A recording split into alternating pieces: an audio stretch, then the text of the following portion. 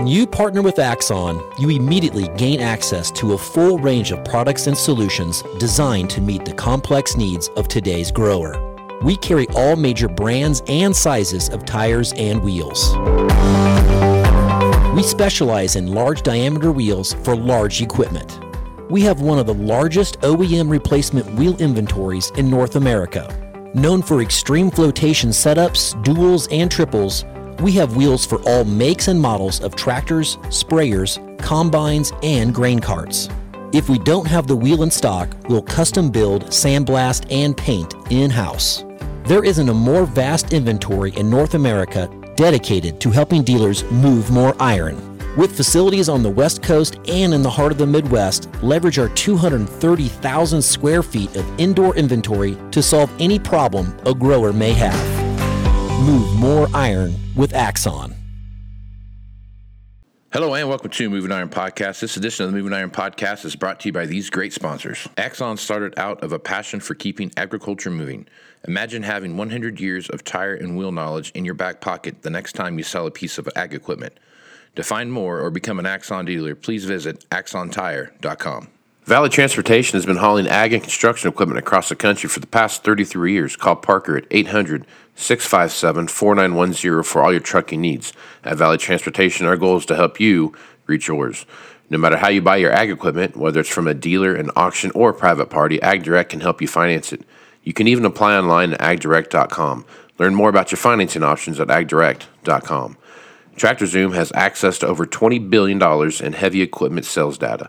TractorZoom's Iron Comps is the industry's trusted solution for transparent equipment values and auctionable pricing insights. This podcast is brought to you by Anvil AppWorks. The Dealer Connect CRMI app with integrated inventory management is an affordable Salesforce-based solution for your dealership. Create connected customer experience and transform how you work. Moving iron in the 21st century. Hard-working people working hard for you and me. Moving iron time and time again. Through the years you'll find us here.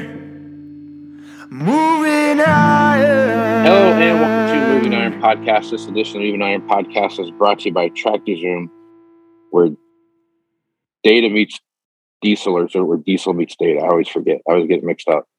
Yeah, we're diesel meets data. I'm gonna have to go grab my hat, and I suppose it works both ways, though. Yeah, either way, it's the same both ways, no doubt about it. Well, I got Andy Campbell on here from TractorZoom, and he is nice to come on and talk about what's happening in the marketplace. So, Andy, how you doing, man?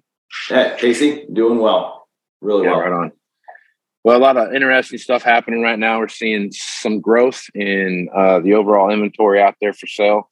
A lot of that has to do with supply chains on the new side getting kind of picked back up, and we're seeing more things come into play. We're watching more and more of these used equipment come in that doesn't necessarily have a place to go right away, but there's still a lot of this stuff that is finally showing up that guys are buying. So, Andy, I guess as you're looking out there right now, what do you see happening and what's going on at TractorZoom right now? Yeah, so, we're seeing the supply return in the market. We've been seeing some of that supply, especially in terms of smaller tractors, and then in combines after that were happening this fall. And it's something we were monitoring for a while. Again, nothing really alarming because it's a bit more of a return to normalcy. But it also, along with the supply chain woes, was happening in waves, and it wasn't really a smooth transition. And so what that's really caused is maybe a bit of an oversupply, some in combines and your compact, subcompact tractors.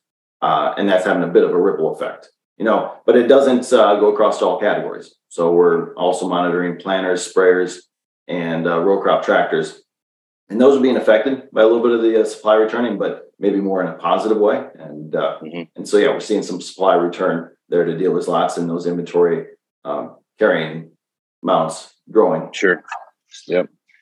So obviously, I don't think this is any big shock to anybody out there that's paying attention to what's going on in the market. But there's the combine inventory has returned back to, I would say, pretty close to 2020 level. If you go out and take a look at the overall marketplace and how many machines are out there, it's pretty close to what we saw in 2020 pre-COVID. If you go back and take a look at that, The biggest difference with a lot of that is the price of the machines that are out there now, what that average price has come down to. As I go back and look at it, I'm seeing in 2020 that there was about $175,000-ish average machine price across the entire spectrum, from the newest of the new to the oldest of the old. And then now we're seeing something in the neighborhood of about 225,000 to 230,000 on average, which also has a big retro effect. Let's turn around here. Has a big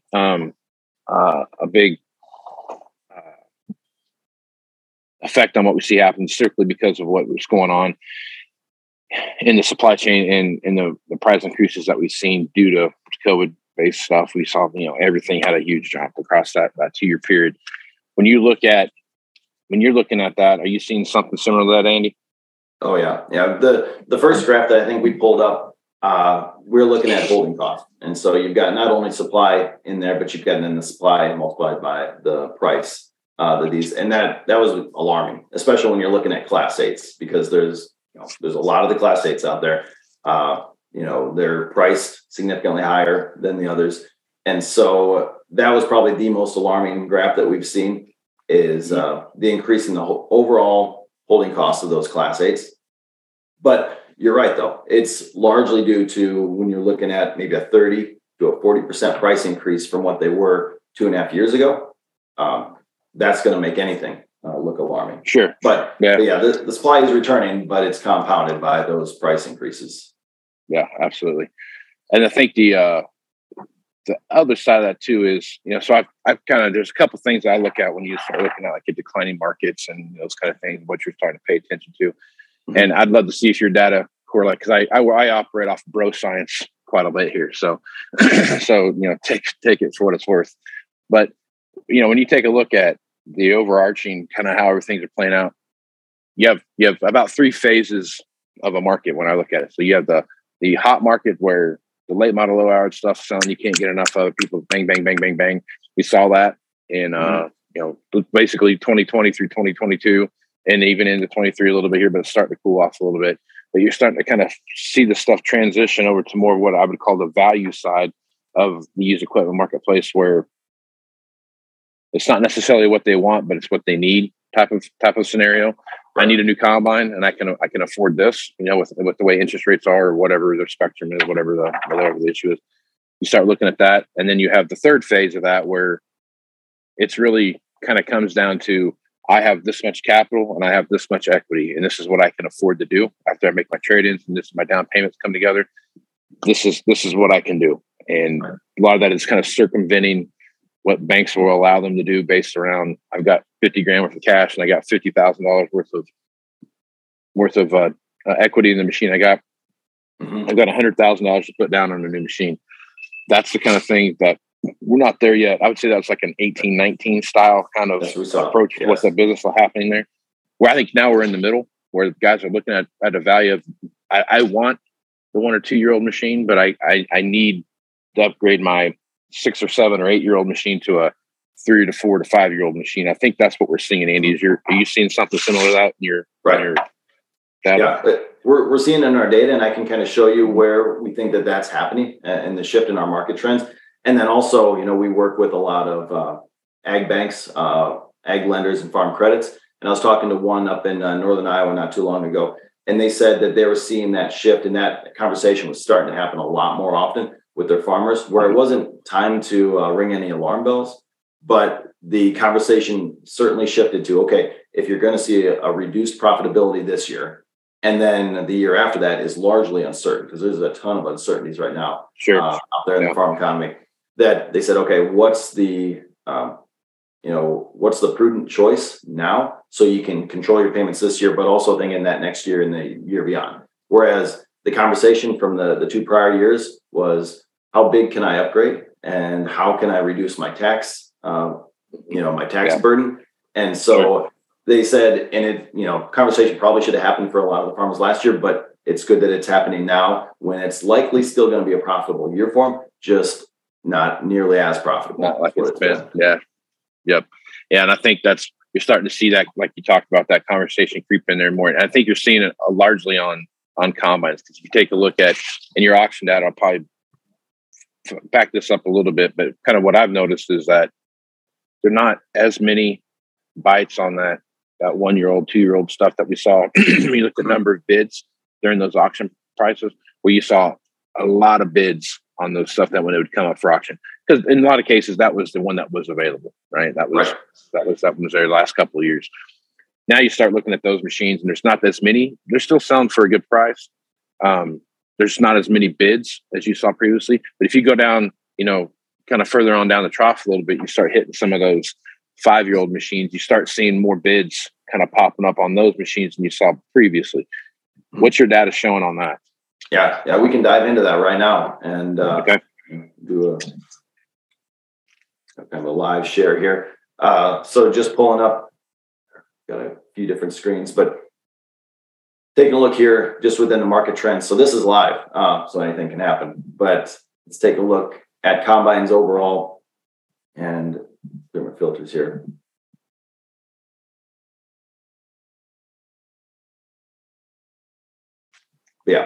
Yeah, with overall combines, and one of the things that we should, give a quick overview on, that we can look at any class here. And so if we're looking at overall popular models, the S780s, 680s are sitting out there, but it gets back to the point that we're talking about, that there's a lot of those class 8s, especially those 780s sitting around that are making those holding costs a little bit higher. But let's take a look down just at some of these class 8s.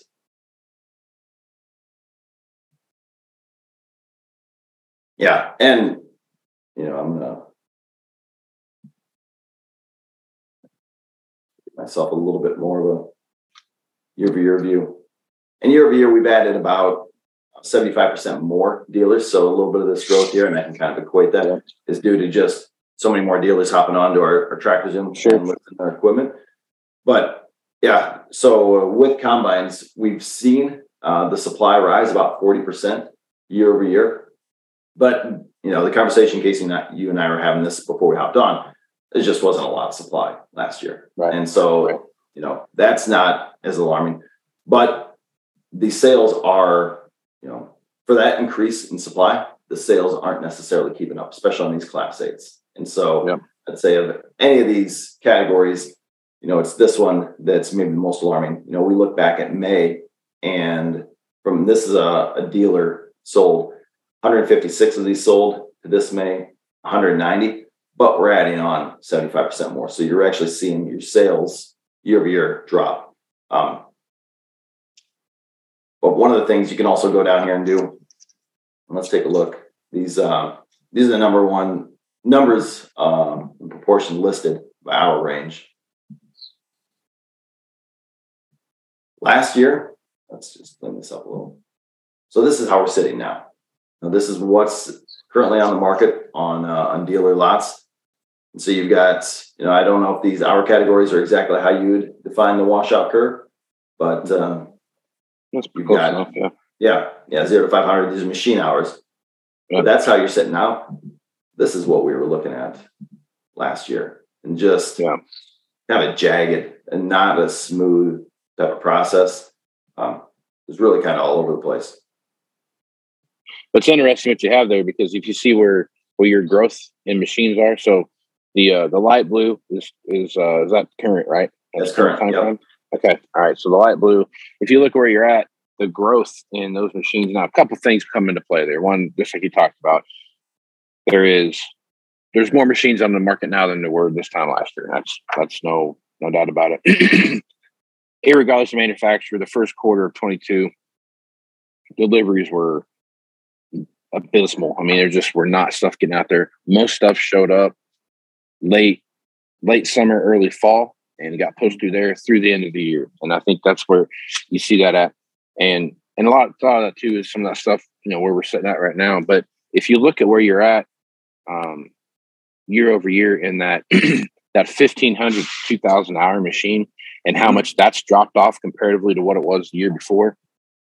That's kind of my point I was making earlier about where we're at in that middle. That's the value machine. That's not the, hey, I've got 2 nickels to rub together, I'm going to go out and get a machine. That's what they're looking at right there. So some of these guys had 3,000 hour machines, 2,500 hour machines, and they're looking at that 1,000, 1,500 hour, maybe 2,000 hour machine to come in and kind of jump back in there because it's just the dollars that are associated with that now that's what they can afford. And I think that's the kind of some of the jagged little pill to swallow there. I think from some of this stuff is that just because of where the price of these machines are at now, what used to cost X at 1,500 hours is not what it costs today. That's a big jump in what that value of that machine looks like.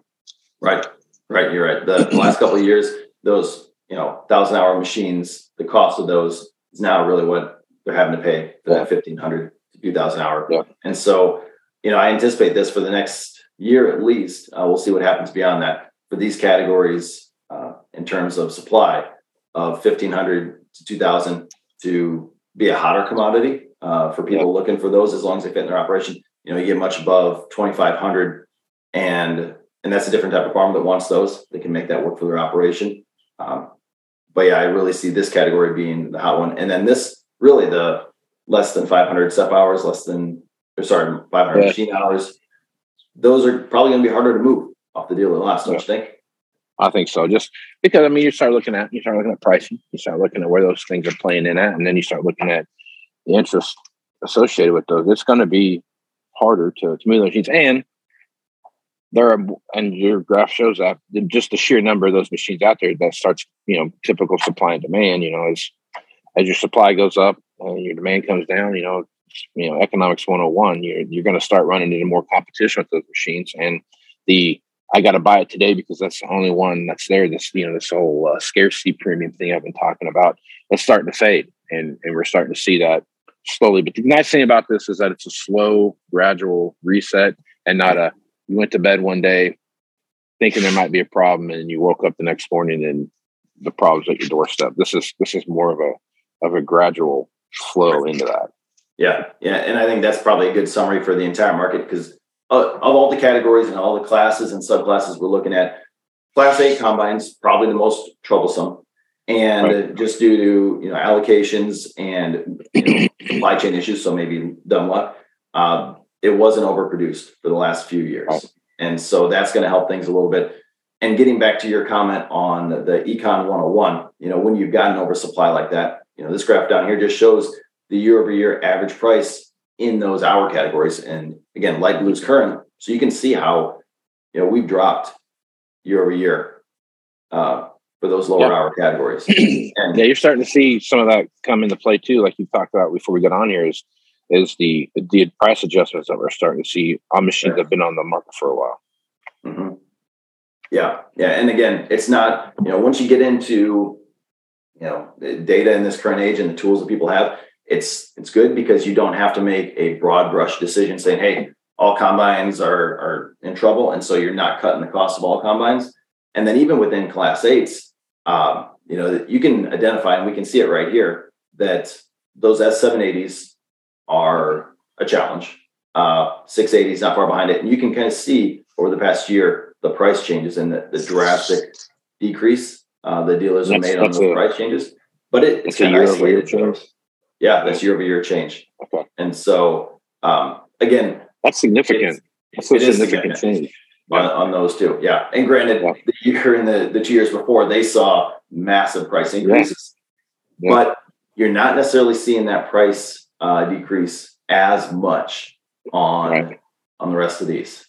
Mm-hmm. Yeah.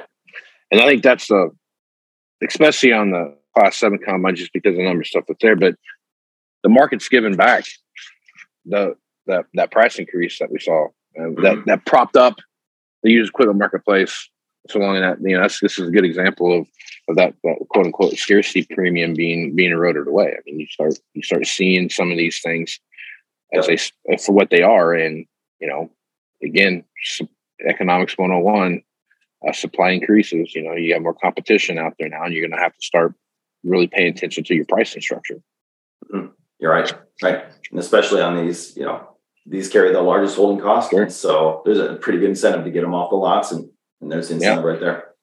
Yeah, for sure. Yeah, but I should say that we won't go into depth on all the other ones, but your Class 6s, not a lot of them are being produced anymore, but you can just see them right here, year over year, slow and steady on those price increases.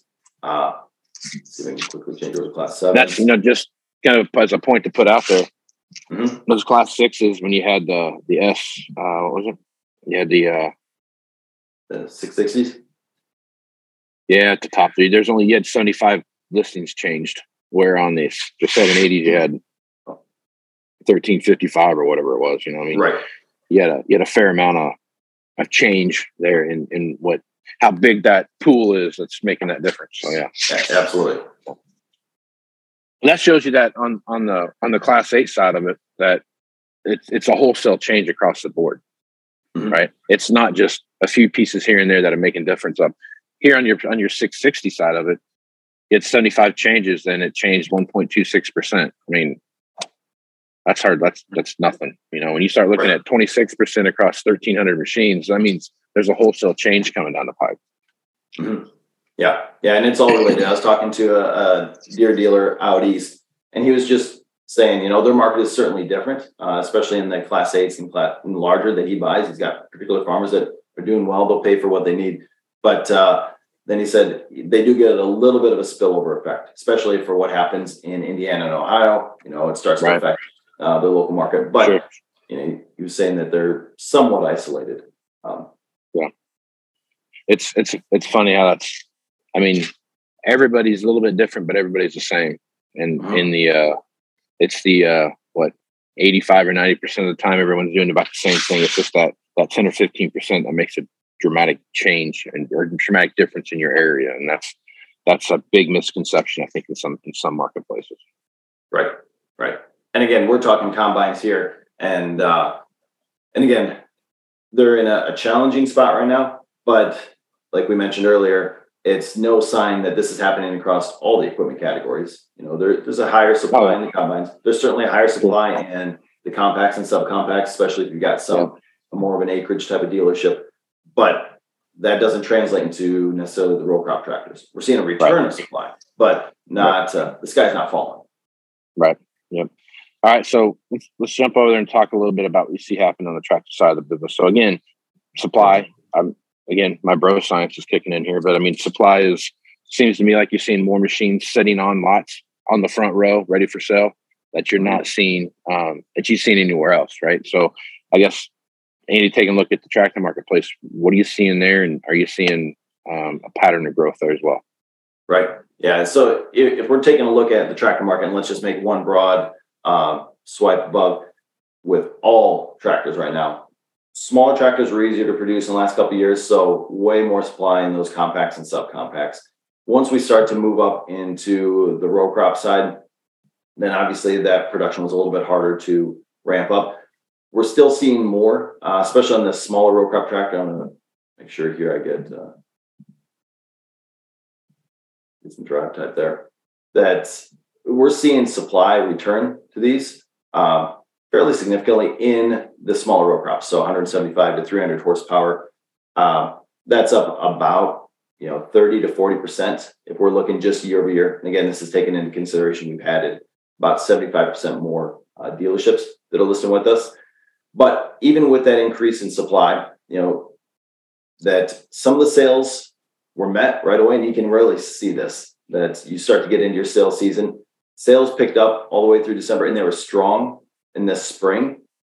But they have started to tail off a little bit. And when you look last May to this May, taking those 75% more dealers in there, you're pretty much flat, maybe down even a little bit year over year with small row crop tractor sales, less than 300 horse. So, I think part of that story right now is due to that the market's a little slower. But I think part of it too is maybe a shift in farmer preference. And I don't know if this goes everywhere, but I know here in the Midwest that if you've got less than a 300 horsepower tractor, it's going to be challenging to pull everything that you need to pull with it. Yeah, I think you're right. And I think you're seeing, again, I think there's always seems to be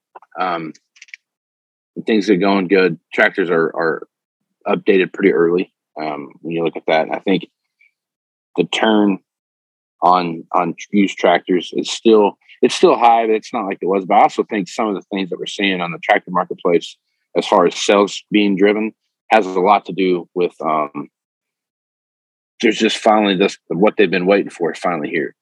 And I think some of that is what we're seeing in the tractor marketplace. And as this backlog of tractors kind of makes its way through, which I think we're about through that, the second half of 23 will be interesting to see what that, especially when you start looking at 300 plus horsepower tractors, at 300 to 400 hour or 300 to 400 horsepower row crop tractor. What's that look like the second half of the year? Are we going to see some buildup of inventory going through the end of the year?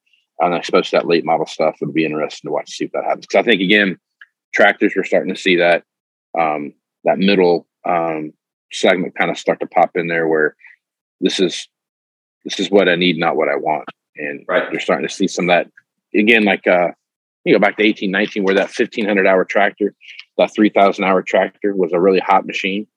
You're starting to see that again, and it's starting to creep back into. We have more people asking for stuff like that.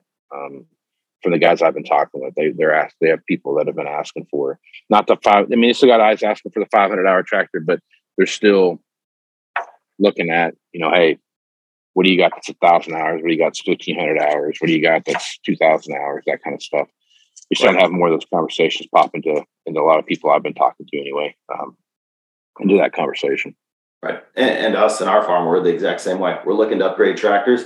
We're particular, and we don't need to necessarily do it now, and looking for that exact type. But it is in the back of our mind, okay, what's a manageable payment that we can make on that, knowing that profitability is a question in the next couple of years. Sure. So yeah, it's exactly what we're going through. And, speaking of those higher horsepower, so we're looking here, and, your annual price increases are modest at best. Probably the biggest note there is, we're not talking double-digit price increases year over year. So we're back to maybe a time of normalcy. But looking at those larger row crop tractors here, and now all of a sudden we're starting to see a lot more of that supply. Just a steady increase in that supply returned a lot. So this is really what you're seeing out there, where you start to see more and more tractors parked up on those lots. Looking at this overall, number of them sold, 150 to 206. Math is, that's about 30% increase, 40% increase. Yeah. Pretty close, yeah. And let's take a look. Sometimes this is a little telling. If we're looking now,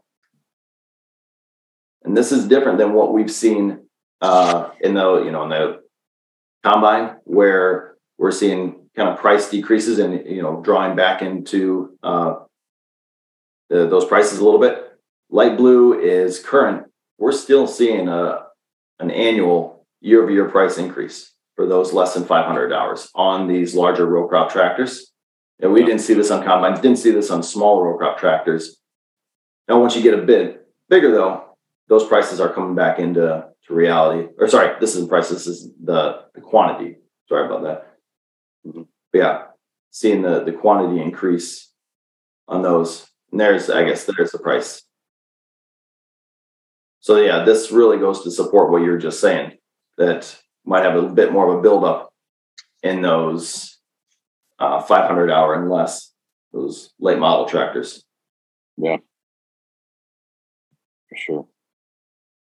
Yep, and that's the other thing too. Just kind of looking at that average price down there that you've got, and you start looking at the 2,000 to 3,000 hour machine, where they were priced at currently compared to where they were in 24. It's amazing how much that has jumped up, or 22. Sorry, 23 to 24. I mean, what that looks like. So it's pretty how the price has gone up on the used, even though we're starting to see it's been a steady increase every year. That is. Yeah. And when I look at this graph, I haven't done it for this particular view, so we'll see how this shakes out. But, if we're looking at this for an annual standpoint, and then this is just the last 6 months, which really looks fairly similar down here to the annual and the price decrease. But I think this low hour type stuff, that price decrease happened about 6 months ago. And it's been steady since. Moving to the last 3 months, almost parity. Parity, right. So if you're trying to figure out kind of when that price decrease happened, it really looks like it was happening, anywhere between 6 and 3 months ago. So roughly the first quarter of this year, they made some adjustments. And then from then, it's been relatively steady. And so getting back into realizing that the market's different, but now being rational and kind of holding some prices, I think is what we're probably seeing on the dealer market. Yep. Okay. Well, one more thing, Andy, and we'll kind of let us go. So I have this, again, I function off of bro science a lot, so take it with a grain of salt. But I have this theory that every 3 to 5 years, you see a big shift between four-wheel drive tractors and sprayers. Right? Mm-hmm. So you see the sprayer market will be good for a long time, and then it'll fall off, and then the four-wheel drive marketplace will pick back up, and then when it falls off, the sprayer market picks back up. My theory is it has a lot to do with no-till farming practices and those kind of things, where the weeds have kind of gotten out of control, and we need to go back in and till and kind of work the ground up a little bit more, and then go back to our no-till situation that we're doing. What are you seeing right now? I mean, because you look at the sprayer market, there's hardly any sprayers out there, figuratively speaking. I mean, it's a very slim marketplace. As you look at the four-wheel drive marketplace and at the sprayer marketplace, what are you seeing out there right now as far as volume goes? Okay. Yeah. So let's take a look at the sprayer market first. And while I pull up the sprayers, I do have to ask you, because I just saw this come across some social feed the other day, that the John Deere is now offering upgrade kits to see and spray. So is that a new thing? And how do you think that might affect? Yeah, so I've seen it.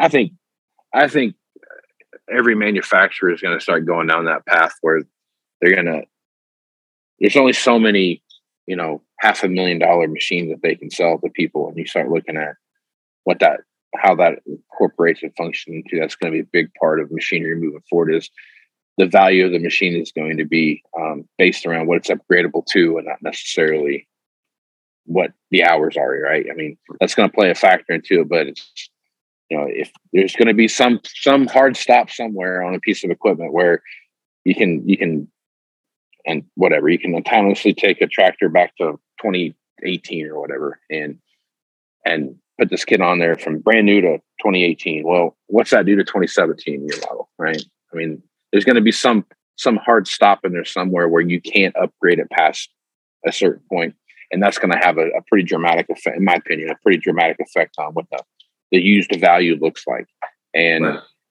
I think that's going to change the way, plus all these upgrade kits too are going to change the way people look at their equipment, right? Mm-hmm.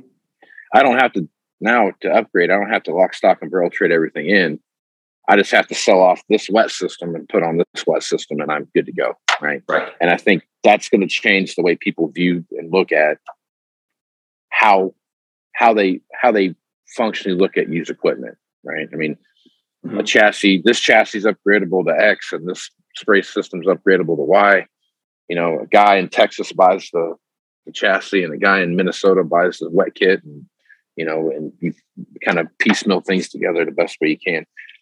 So to answer your question, I think what ultimately happens here at the end of the day is that how you on your farm look at your equipment now isn't going to be so much based around how many hours are on it, those kind of things, but what can I do with the machine that I have? And is it worth buying this newer system because now I have a 10-year life cycle of upgradability on this machine that I don't have on this machine? I think that starts playing effect into that. Yeah, it starts to mirror a little bit more of technology than it. Yeah, it's a computer, right? You start looking at your computer. How do I spend the $5,000 today to get the best, latest and greatest? That way I can use it for 5 years, or do I just buy the bare bones and every 2 years I get a new computer? Mm-hmm. I think that's kind of what you're looking at there. Yeah. Well, getting to your question on the sprayers versus the 4-wheel drives, one of the things. Because I've looked into sprayers a lot. There's a lot of nuances within the self-propelled sprayer market. And year over year, we've seen some pretty good increase on supply. But then I was questioning because I don't see a lot out on the used lots when I'm driving around, at least in the Midwest. But that's also because, June, we've got that done here because we're just a partial month right now. We've also seen sales pick up a lot of that new supply that's coming into the market. So pent up demand and ability to buy. And so when we, account for the growth in dealership, we've got probably about an 80% increase in supply that we've seen on the lots, but we've also had sales that have increased about 50%. And so they haven't soaked up everything that's returned to the market. But, when I look at all my categories, sprayers have probably soaked up the most of this return of supply. And so, maybe a 20% increase on months of supply that's sitting and fluctuating on dealers' lots when it's all said and done. But in terms of, price consistency, just general seasonal price decreases, and it looks good. So if you want to compare that, though, let's go back to tractors and let's look at some large, just 4-wheel drive tractors. So, if I'm summarizing sprayers, I'm saying that they look consistent and maybe one of the stronger categories out there, with larger row crop tractors. I'd say those two looking pretty good. And, we just started to split out our categories here. So we're looking at, not just 300 plus now, but 425 plus, and the ability here to dice into 4-wheel drive. So looking, just at these, the supply, and I'm gonna tweak my months here just a little bit so I can get a full month of last year, May, in there. That's, if we're looking 355 last year to just shy of 600 this year, if I take that 75% dealer growth into consideration, and I can't do that math in my head, but I did it beforehand, you're actually dropping supply about 4%. So pretty much supply on these things is flat. Sales, though, when you do the same rough math, last year, 78, we have sold 78 this year. And that's with the growth in dealerships. So that's a 75% drop in sales in these things. And that's, I haven't looked through every single subcategory in the way you can dice this up, but of all the ones that I've looked at, that's probably one of the bigger sales decreases I've seen year over year out of any category we're looking at. And so that holds some weight and kind of reinforces what you're saying is, if you've got sprayers and these large 4-wheel drives on a teeter-totter, sprayers are up and 4-wheel drives looking down. Yeah.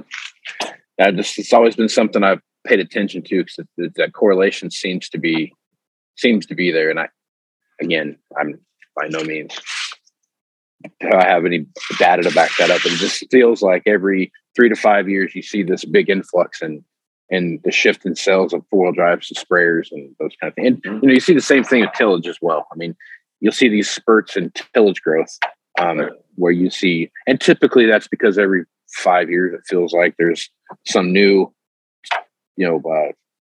tillage technology that comes out and it's better than what was before. It's all these different things that come into play. So that might have something to do with it too, but it seems like 4-wheel drives, when it comes down to it, at the end of the day, it's just, I see a correlation between 4-wheel drives and sprayers. Right. Yeah. And in 4-wheel drives in particular, I'd be interested in following this one. We're talking maybe a few years into the future beyond that too, that I've seen other equipment categories tend towards smaller now, especially once people talk about real futuristic and get into the automation piece. And so over the past year and a half, different presentation, I did an analysis on row crops compared to 4-wheel drives. And about a year and a half ago, 2 years ago, you start to see a separation in when you're looking at equal horsepower on row crop tractors versus like articulating 4-wheel drives. And the row crop tractors continue to grow in price and value. The 4-wheel drives don't keep up in terms of their price per horsepower hour. Right. And so I don't know if that'll continue to go, but if you can handle, if you can pull an equipment with a strong row crop tractor, how many people are going to then also want to buy, an articulating one that can't necessarily run down rows? Right. I think that's a good point you bring up there. And you start looking at those things. The higher horsepower 4-wheel drive, I'm talking like the 500-600 hour machines. if you start looking at where the quad track, the RX, the what's Versatile's called? I always forget what it's called. Versatrack or whatever it's called. I mean, I think that's what it's called. Anyway, doesn't matter. You start looking at those higher horsepower machines, and you're starting to see more track machines creep into that. And I think two reasons for that. One is you put a set of 800s all the way around a four-wheel drive, and you go down a highway with those things. It's almost 15 yards wide. I mean, it's crazy how wide that thing is. As you're going down the road, 15 yards might be a little bit of an exaggeration there, but it's it just takes up so much space, and you're half in the ditch, and you're still taking up a whole lane of the highway. You know what I mean? So going down the road, so that's starting to play a factor in that. The track systems are, they're all within the width of the machine, and you go down there. The issue that you run into some of that stuff is that going down the road. So you're starting to see more of these machines, those RX style machines, those quad track style machines, where you're starting to see more of those being introduced into a true planting scenario where going down the road initially doesn't matter.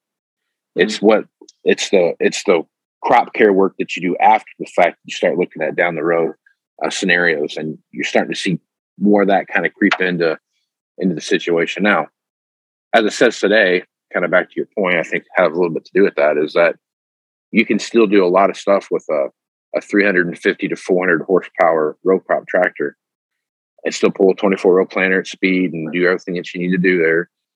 16 to 24 row planters are the most dominant size planters out in the marketplace right now.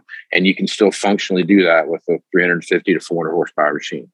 Right. And I think you're seeing that growth. So I'd love to get your opinion on this. And I know it's kind of putting you on the spot here, but when Aaron Fennell and I have had this discussion a lot, where does the 400 horsepower row crop tractor fit into the 400 horsepower articulated four-wheel drive and that 425 horsepower tractor? So you start looking at, parasitic loss and all those things that come into play on a four-wheel drive, running through two different differentials and those kind of things that you're looking at.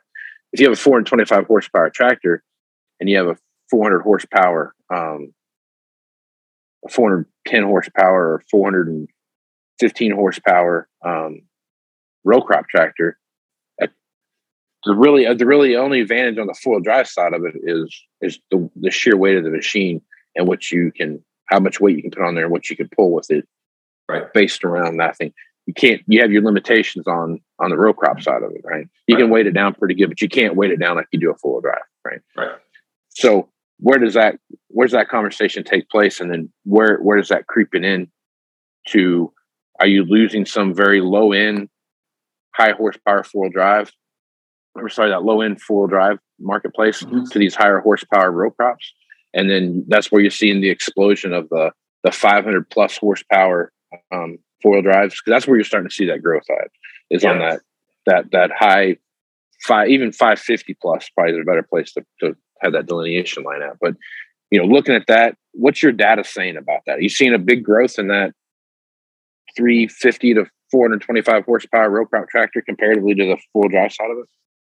Yeah, so good question. And that's one of the reasons why we decided to split this up too, just because we had so many dealers talking to us about that delineation of, okay, this is really starting to be two different categories, two different types of a market here. And getting back to kind of the earlier point on, how do the two stack up? If you're talking similar horsepower on, call it near a 400 horsepower articulating versus a row crop, I don't see the articulating, being able to hold a candle too much longer to those row crop tractors. It's just, I don't see planter sizes getting much larger, and I actually see them in our data tending towards a little bit more manageable and smaller. Still 24, but if you can pull it with this, you're not going to need a large one. And then getting back to the tillage question we talked about earlier, that if we are now, at least currently lending towards more spray, less till, then you're also not going to need to pull something larger there with it either. So from a data standpoint on our 300 horse here, let me make sure I can let's take a look at row crop.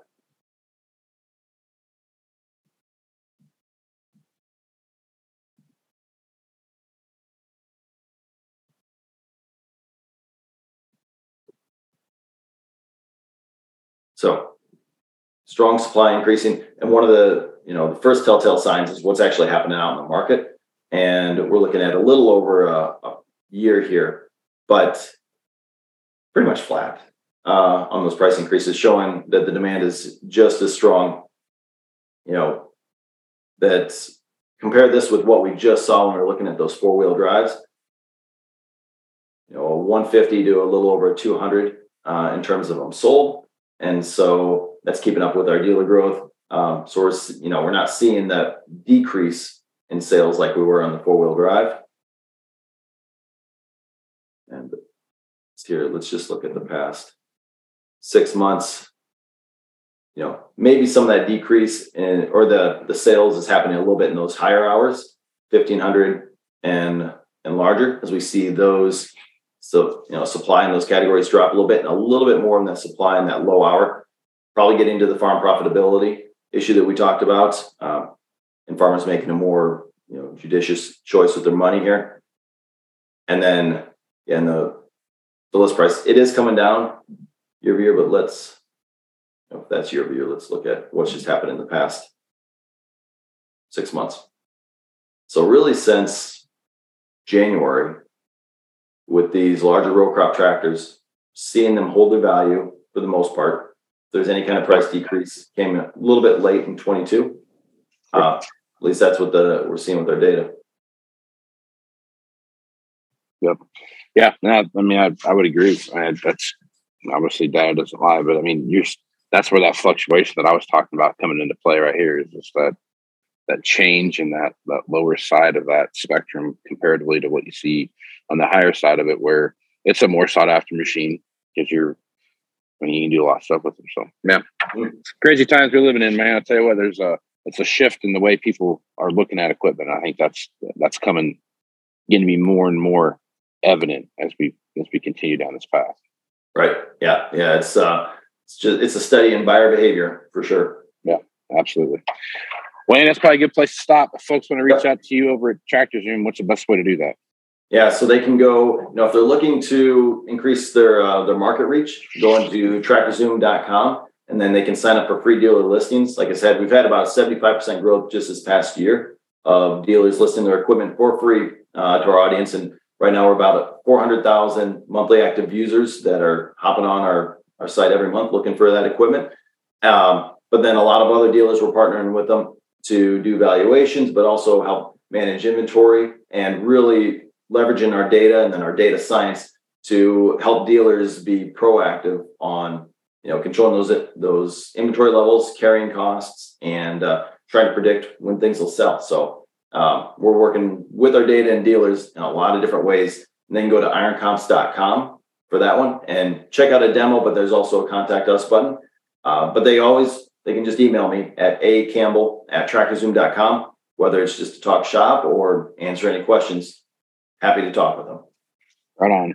Well, Andy, I appreciate you taking the time to be on the podcast, man. Yeah, Casey, thanks for having us. We appreciate it.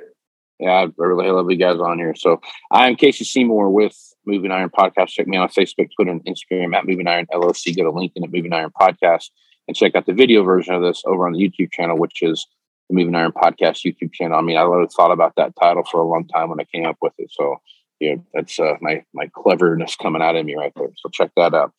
Go to Moving Iron LLC for everything Moving Iron related and get all the information from the Moving Iron Summit coming up here in Nashville, Tennessee, September 11th through the 13th. Andy and his gang will be down there at the Moving Iron Summit, and they will have all the great information in there, and you can stop by the booth and check out what they got going on. So with that, I'm Casey Seymour with Andy Campbell. It's going to be smart, folks. Out. Axon started out of a passion for keeping agriculture moving. Imagine having 100 years of tire and wheel knowledge in your back pocket the next time you sell a piece of ag equipment. To find more or become an Axon dealer, please visit axontire.com. Valley Transportation has been hauling ag and construction equipment across the country for the past 33 years. Call Parker at 800-657-4910 for all your trucking needs. At Valley Transportation, our goal is to help you reach yours. No matter how you buy your ag equipment, whether it's from a dealer, an auction, or a private party, AgDirect can help you finance it. You can even apply online at agdirect.com. Learn more about your financing options at agdirect.com. TractorZoom has access to over $20 billion in heavy equipment sales data. Tractor Zoom's Iron Comps is the industry's trusted solution for transparent equipment values and auctionable pricing insights. This podcast is brought to you by Anvil AppWorks. The Dealer Connect CRMI app with integrated inventory management is an affordable Salesforce-based solution for your dealership.